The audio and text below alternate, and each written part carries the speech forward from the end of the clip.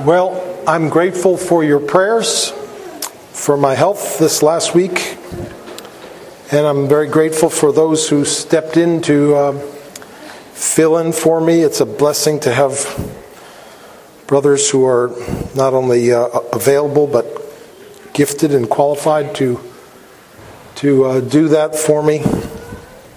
I got pretty sick, and I'm making progress towards complete return to health. So I appreciate your continued prayers. This sermon is unique in that I've had 3 whole weeks to work on it, because the first 2 weeks ago it was snowed out, and then last week I was sick. And this is the third version of this sermon. And you may wish that I had a week or 2 more to work on it. I don't know, but it's a wonderful passage, and it's a blessing from God to be able to spend time in His Word and try to help us reflect upon it together. We're in the epistle of 2 Corinthians. We've been walking through this epistle for about 1.5 years now. And we come to chapter 5, verse 9 and 10, where Paul says this: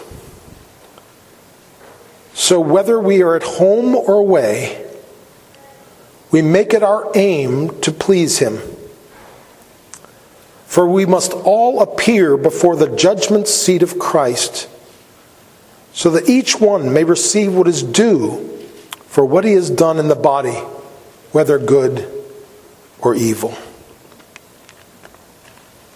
Here Paul is talking about the fact that each of us will appear before Christ on the last day when He returns, and we will be rewarded according to what we did in our lives.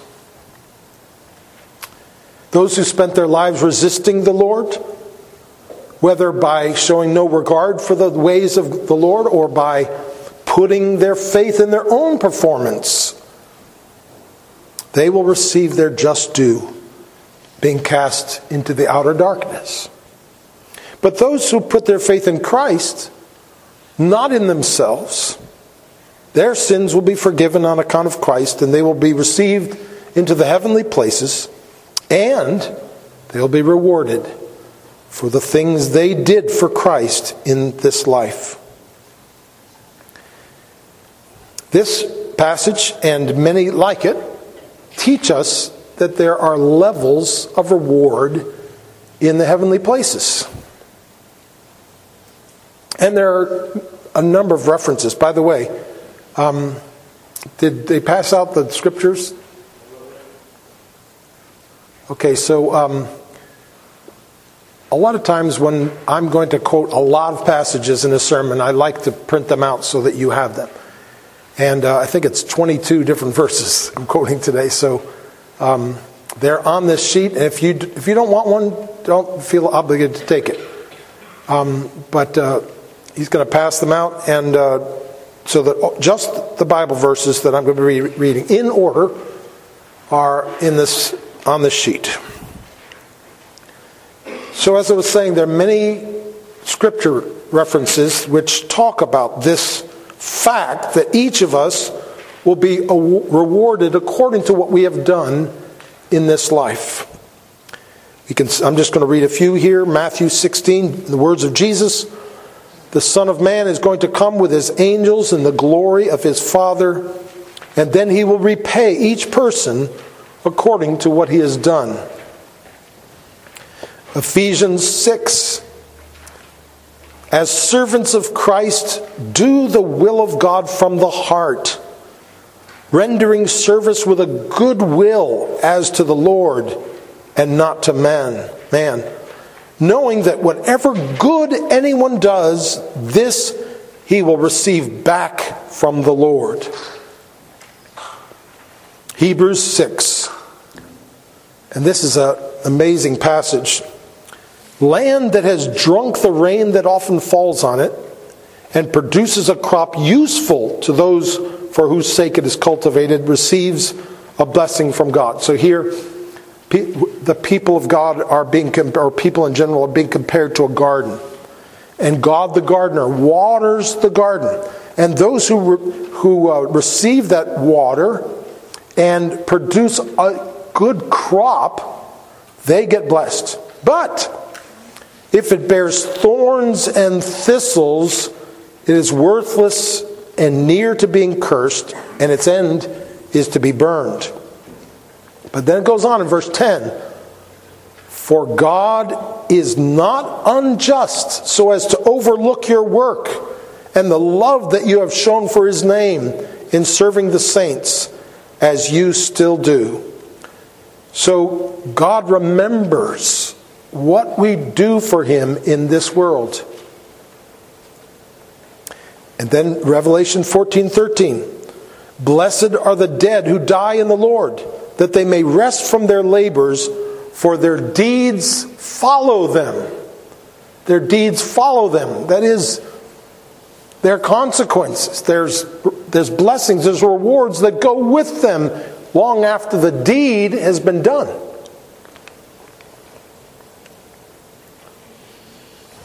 For all eternity, we will live with our good deeds and the rewards that we receive for them. Psalm 19:11, this great psalm about the law of the Lord. You know, the Lord is perfect, and by them, it says, by God's laws is your servant warned. In keeping them, there is great reward. And that great reward, obviously, includes earthly blessings. We receive a better life and all kinds of different happinesses because we walk in the ways of the Lord. But there's also an eternal reward for good that we have done for Christ in this world. And then finally, 1 Corinthians 15:58. Therefore, my beloved brothers, be steadfast, immovable, always abounding in the work of the Lord, knowing that in the Lord your labor is not in vain. Our labor is not in vain. There's someone paying attention. There's some future blessing, reward that's coming to us because we faithfully serve Christ in this world. Now, from the person of the world, from his perspective, there's a certain futility in what you do. And you hear this all the time. It's like, what good is anything that we do? It seems futile. But for the believer, this is not true. We know that our actions are meaningful because, first of all, we're serving God's kingdom here on this earth, but also it's eternally meaningful because God's paying attention and keeping a record, and he will not fail to reward those who serve him in this world. Our lives are crammed with the watchful presence of the living God. Everything we do and think is observed and recorded. And one day each of us will answer for every word which came out of our mouths and every act that we did. And in particular, the Lord will remember the good things that we do even after we have long forgotten them. Now, how are we going to be rewarded? What is the exact nature of this reward that we will receive in the heavenly places? Well, first of all, the Bible is clear that our punishment was taken by Christ.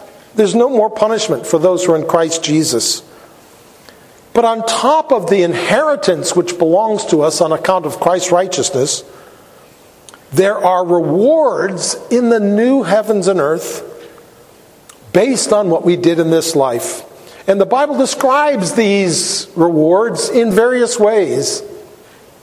And I will read a number of passages which describe them in various ways. But I want to tell you that it doesn't answer all of our curiosities. It doesn't really tell us exactly what we're asking, what we want to know. How is our life going to be different because of faithful obedience or not? It describes in various ways. For instance, in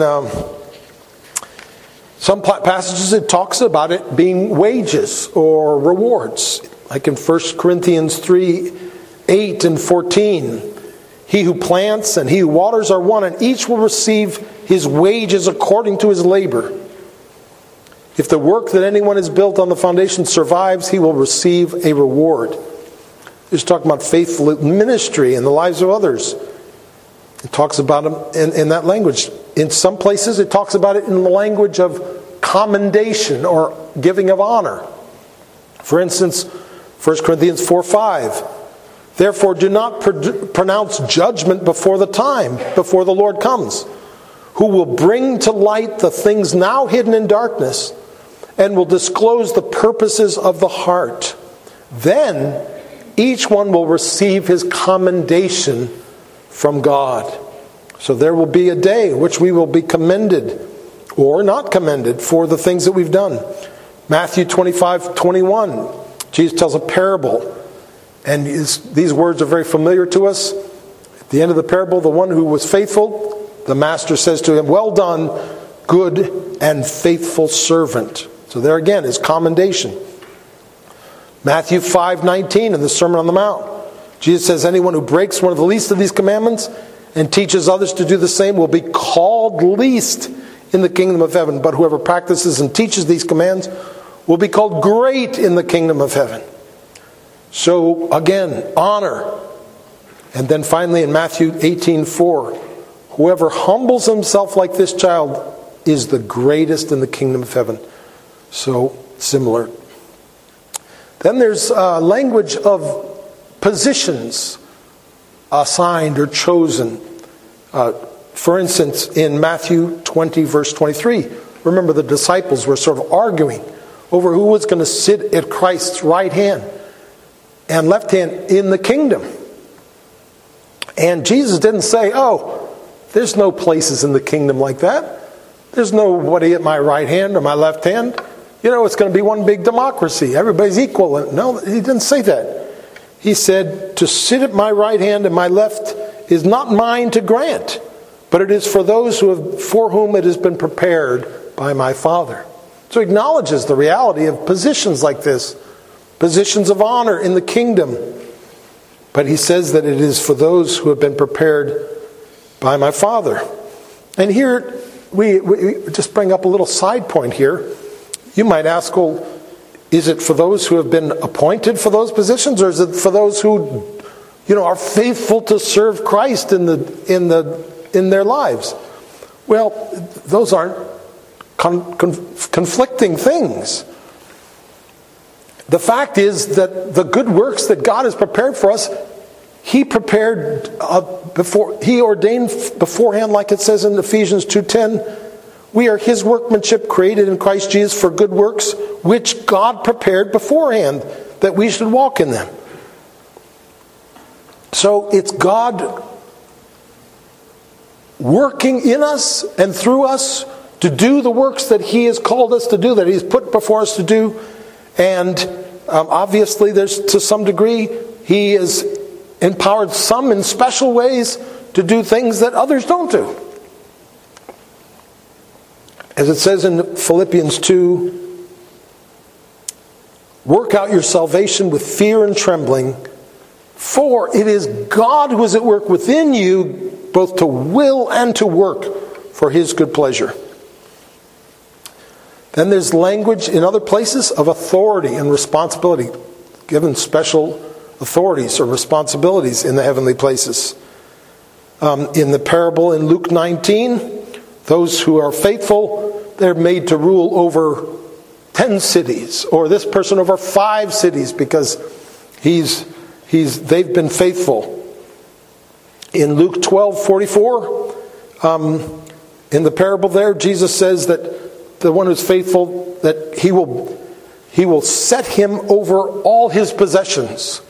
He'll be in charge of the master's possessions. In Matthew 25, The master says in the parable, you have been faithful over a little, I will set you over much. So here there's this idea of being in charge of things, being in authority over things.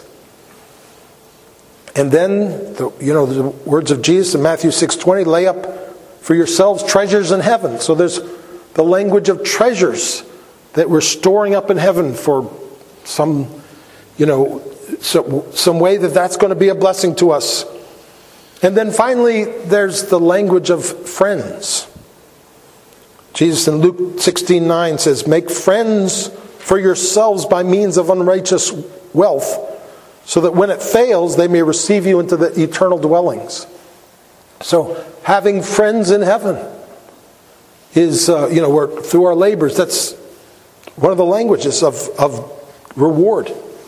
So, all these things, they sort of give us an idea of something, but they're not really concretely telling us exactly how our experience in heaven will be different as a result of our labors. But it sure makes it clear that it will be.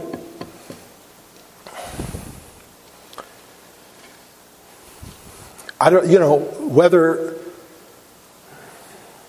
we don't, God hasn't made it clear, but we don't need to know. We don't need to know. We just have to trust that He says this is important.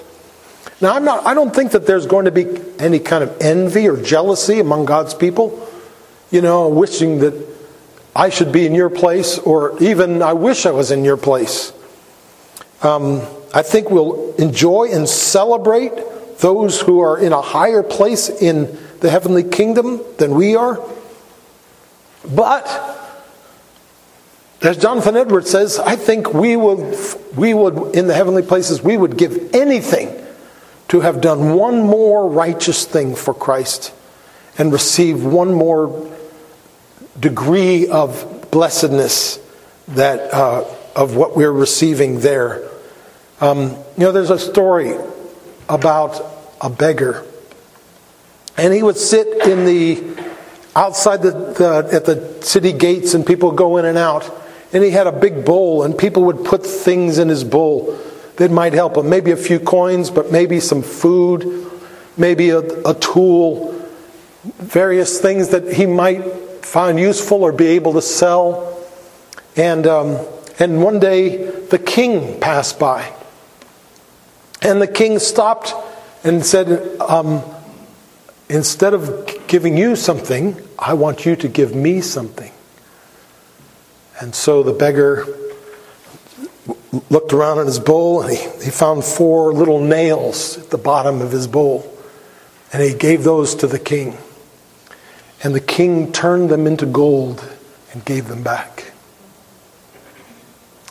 And of course, the lesson of it is that he wished he'd given everything in the bowl to the king, right? And that's the lesson for us. I believe that in the end, we're going to wish that we had given everything. That everything we'd done for the Lord. Because there's reward, there's riches, there's blessing, there's fullness. Whatever it is, there is a promise that God will not forget what we have done, but He will reward us for it. God wouldn't have said all these things in His Word if it wasn't a big deal. If what we do here on the earth doesn't really make all that much difference in our eternal experience, it would be misleading for God to inspire all these things in His Word. We know that somehow the way we live our lives in Christ will have a major effect upon our eternal lives after the great resurrection. So much so that in the New Testament, it is filled with exhortations to live in love, in obedience, in faith, in order that we might gain reward on that day and forevermore. And there won't be, on that day, there won't be anyone saying, but you didn't really tell us how we were going to be blessed. You didn't make all this clear. You didn't tell us what the reward was. And, there won't be any of that. Apparently, there'll be no second chances. What we do here on earth will forever determine our place in the heavenly kingdom. Once and for all. We have a very short window of life. And all eternity is determined by what we do in that short window.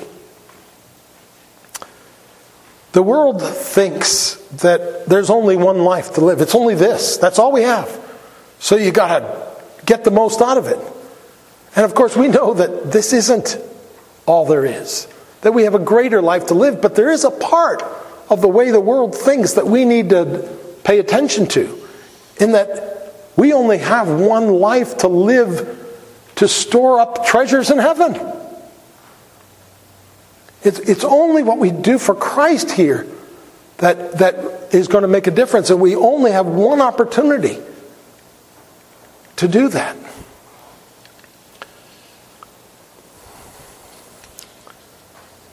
Our rewards are earned in this life.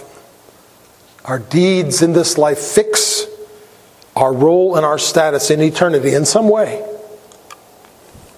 This life you might think of as a test. You know, when you take an SAT or something like that, that goes with you for the rest of your life. I mean, you're allowed to take it more than once, but the principle, you take a test and then you carry that with you. And wherever you go, here's the results of this test. And that's sort of the way it is. This life is our test. And we will live with the results of that test for all eternity. So we should make the most of it. And that's what Paul is saying here. And that's why he says, because this is true, therefore, I have an ambition in my life to please the Lord. So whether we are at home or away, he says, we make it our aim to please him, for we must all appear before the judgment seat of Christ, so that each one may receive what is due for what he has done in the body, whether good or evil. You know, as Christian people, we have desires, and we have preferences, and we make plans. And this is all well and good, but as Christians, we also know that our desires and our preferences and our plans do not have the final say. As Christians, we are not my will, but thy will be done, people. So our desires and our preferences, our plans are not our highest ambition. Our highest ambition is to honor Jesus Christ, our Redeemer.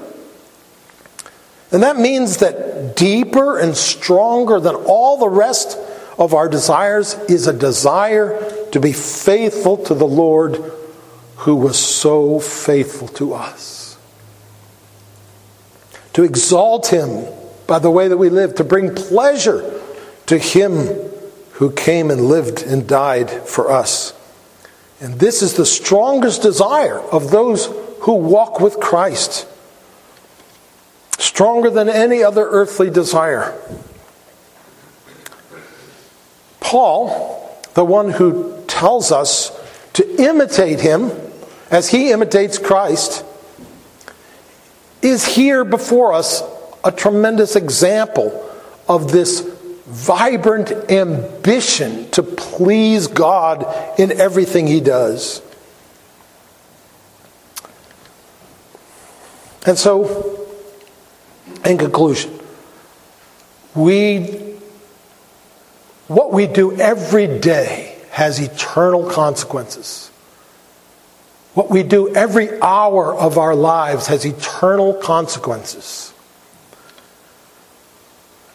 God will not forget our faith.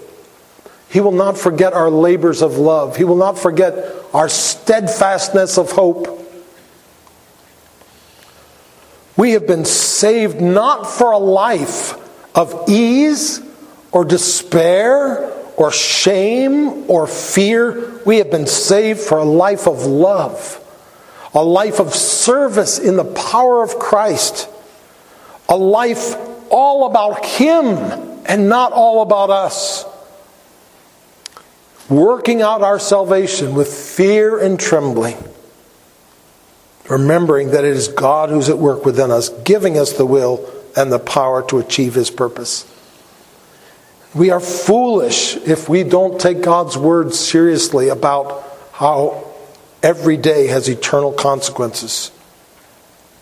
We should be careful about the way that we live and the things that we do and the words that we speak and even the thoughts that we allow ourselves to think. We must take advantage of every opportunity that God gives us. And in particular, we should be abiding in Christ so that it's His life that holds sway over the words that we say and the things that we do. There is a day coming which is more important than any other day. The day that really counts. And it's the day when we stand before the judgment seat of Christ. And that day, the reality of that coming day should dominate every one of our days here on earth. Martin Luther said, "There are only two dates on my calendar, today and that day."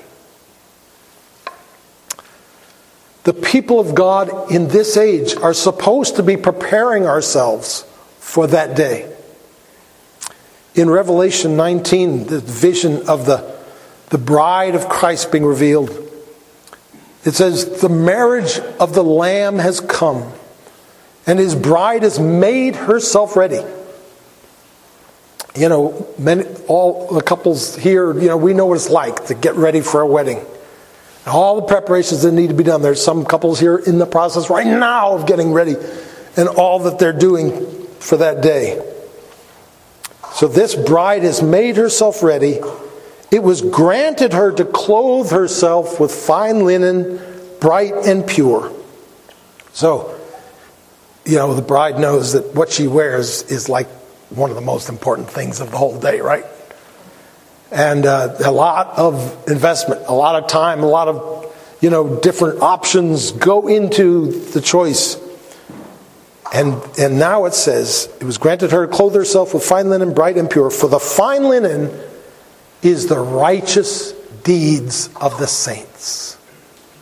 How are we preparing ourselves for that day when we'll be presented as the bride of Christ to Him? The righteous deeds of the saints. And that's what we're here for. And that's what that's what the fruit that God calls forth out of our lives as He pours His grace, pours His word into our lives, that this is what might come forth from His garden. Only what we do for Christ will matter. Everything else would burn up in fire. All the things that we did to look good in the eyes of others, all the things that we did to feel better about ourselves, all the things that we did just for some earthly benefit that we're going to receive from it, they'll all be burned up. Only what we did for Christ. Amy Carmichael was one of the history's most famous missionaries. She served in India for 55 years, and the ways that God used her are legendary. And there's a story about when she was a young teenage girl, and something God used to turn her life around. She grew up in a Christian family, and they had walked to church. They were, close enough that they just all would walk to church. The whole town, would walk together, gather at church, and then they were on their way home after church. She and her two brothers and her parents. And on their way, they passed by an old woman who was carrying a very heavy bundle. And so Amy Carmichael's parents said to their kids, in the kind of way that parents do say to their kids that kids hate, right? So you need to help this old woman. Take her bundle and carry it where she wants to go, and then come back home. Well, that meant that they had to take this old woman's dirty bundle, this woman that was, sort of humiliating to be seen with. And they had to walk, and now all their friends were going to be walking and passing them as they're headed back into town.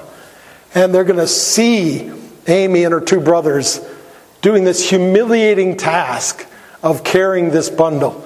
And so there she's grumbling under her breath and resenting that she was being asked to do this. And as she gets closer to town, suddenly she hears a voice.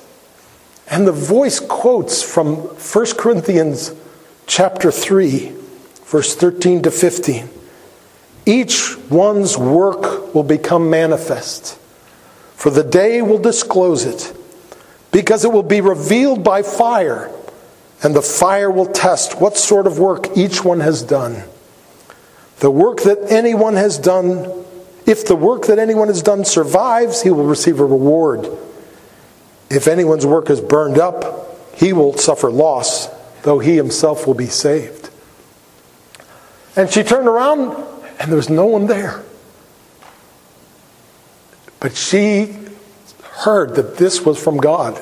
And God was telling her, look, doing something like this is of no value if you're not doing it for the Lord. And that was one of the turning points in her life that eventually drove her to serve the Lord so faithfully in India for the rest of her life. So this verse and this concept of the judgment seat of Christ, and by the way, there's a lot that's been written about this. My own brother Jamie has written a book that's just about this. This Was Your Life. Just about living according to the judgment seat of Christ, the coming judgment seat of Christ.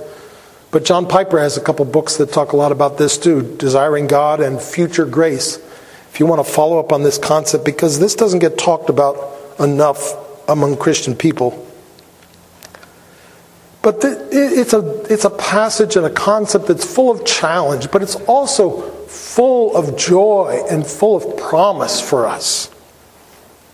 The fact is, God doesn't forget our work, even when we forget our work.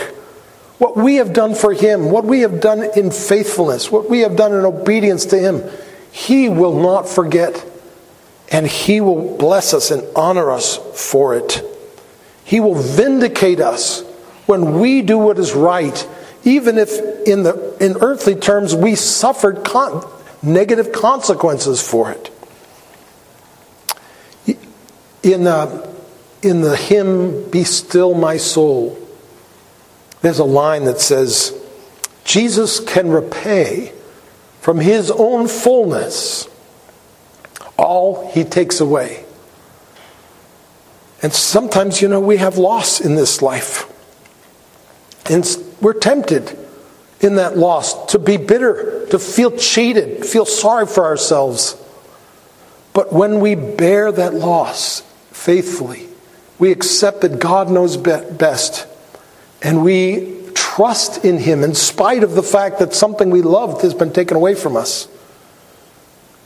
Then we can live in the assurance that God will eventually repay us more than He took away from us, from His great fullness.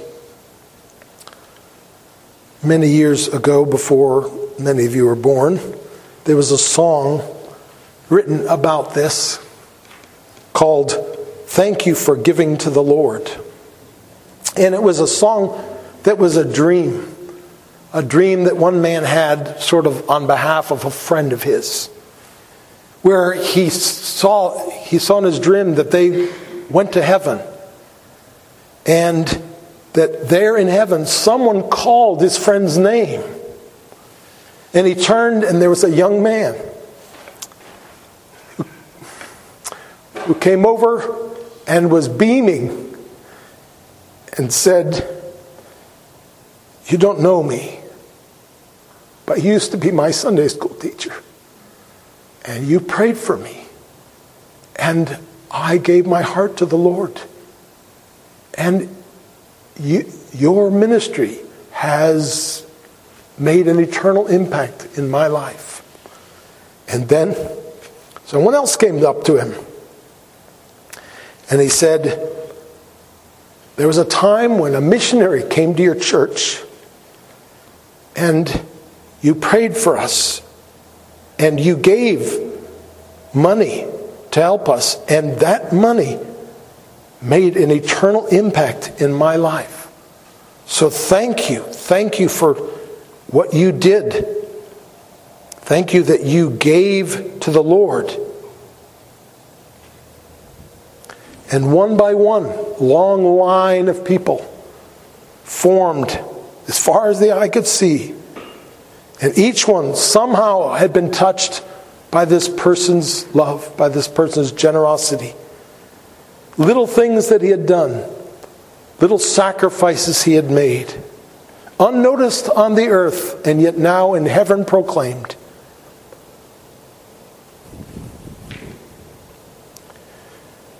And Jesus took his hand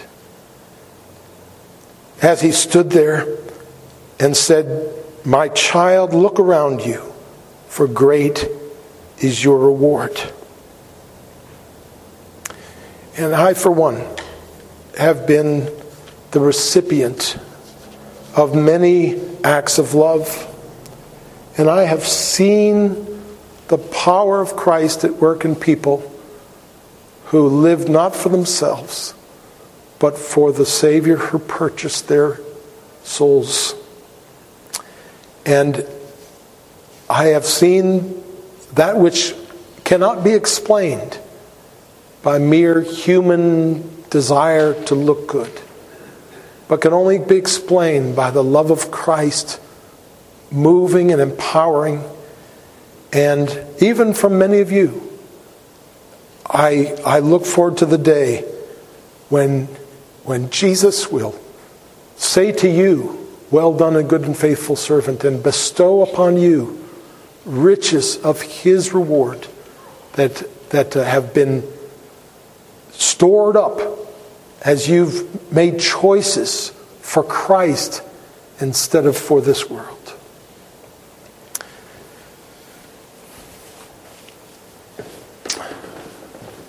It is fitting that we come to the table at this point. This concept in this sermon is not a celebration of human goodness. It is a celebration of the goodness of Jesus. Remember that they came up to Jesus and they said, "Good teacher." And Jesus said, "Why do you call me good? For no one is good except for God." And we have to say the same thing. If there's anything good I've done, it's not because of me.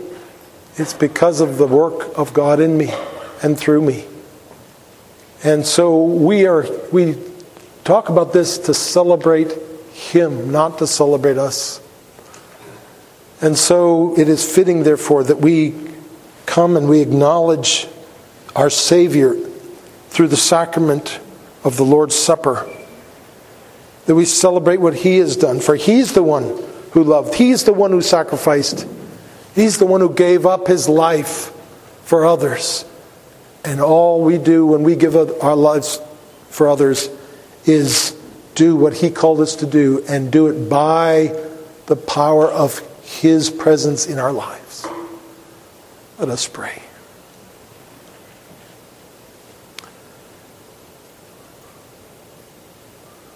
Lord Jesus, the greatest honor of our lives is to be called by your name, to be the recipients of your eternal love. We did nothing to deserve it. And we stand, O Lord, and we say, not to us, but to your name be glory.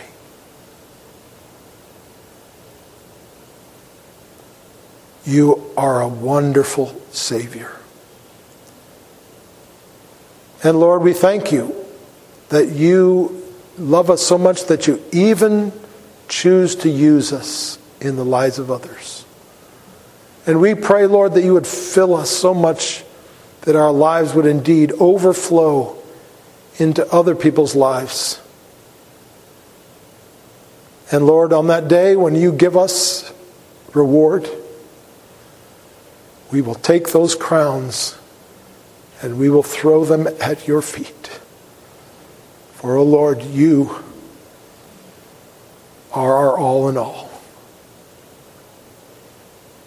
Help us now as we partake of the Lord's Supper to do so with faith, with gratitude, with humility, and with joy. We pray in Jesus' name. Amen.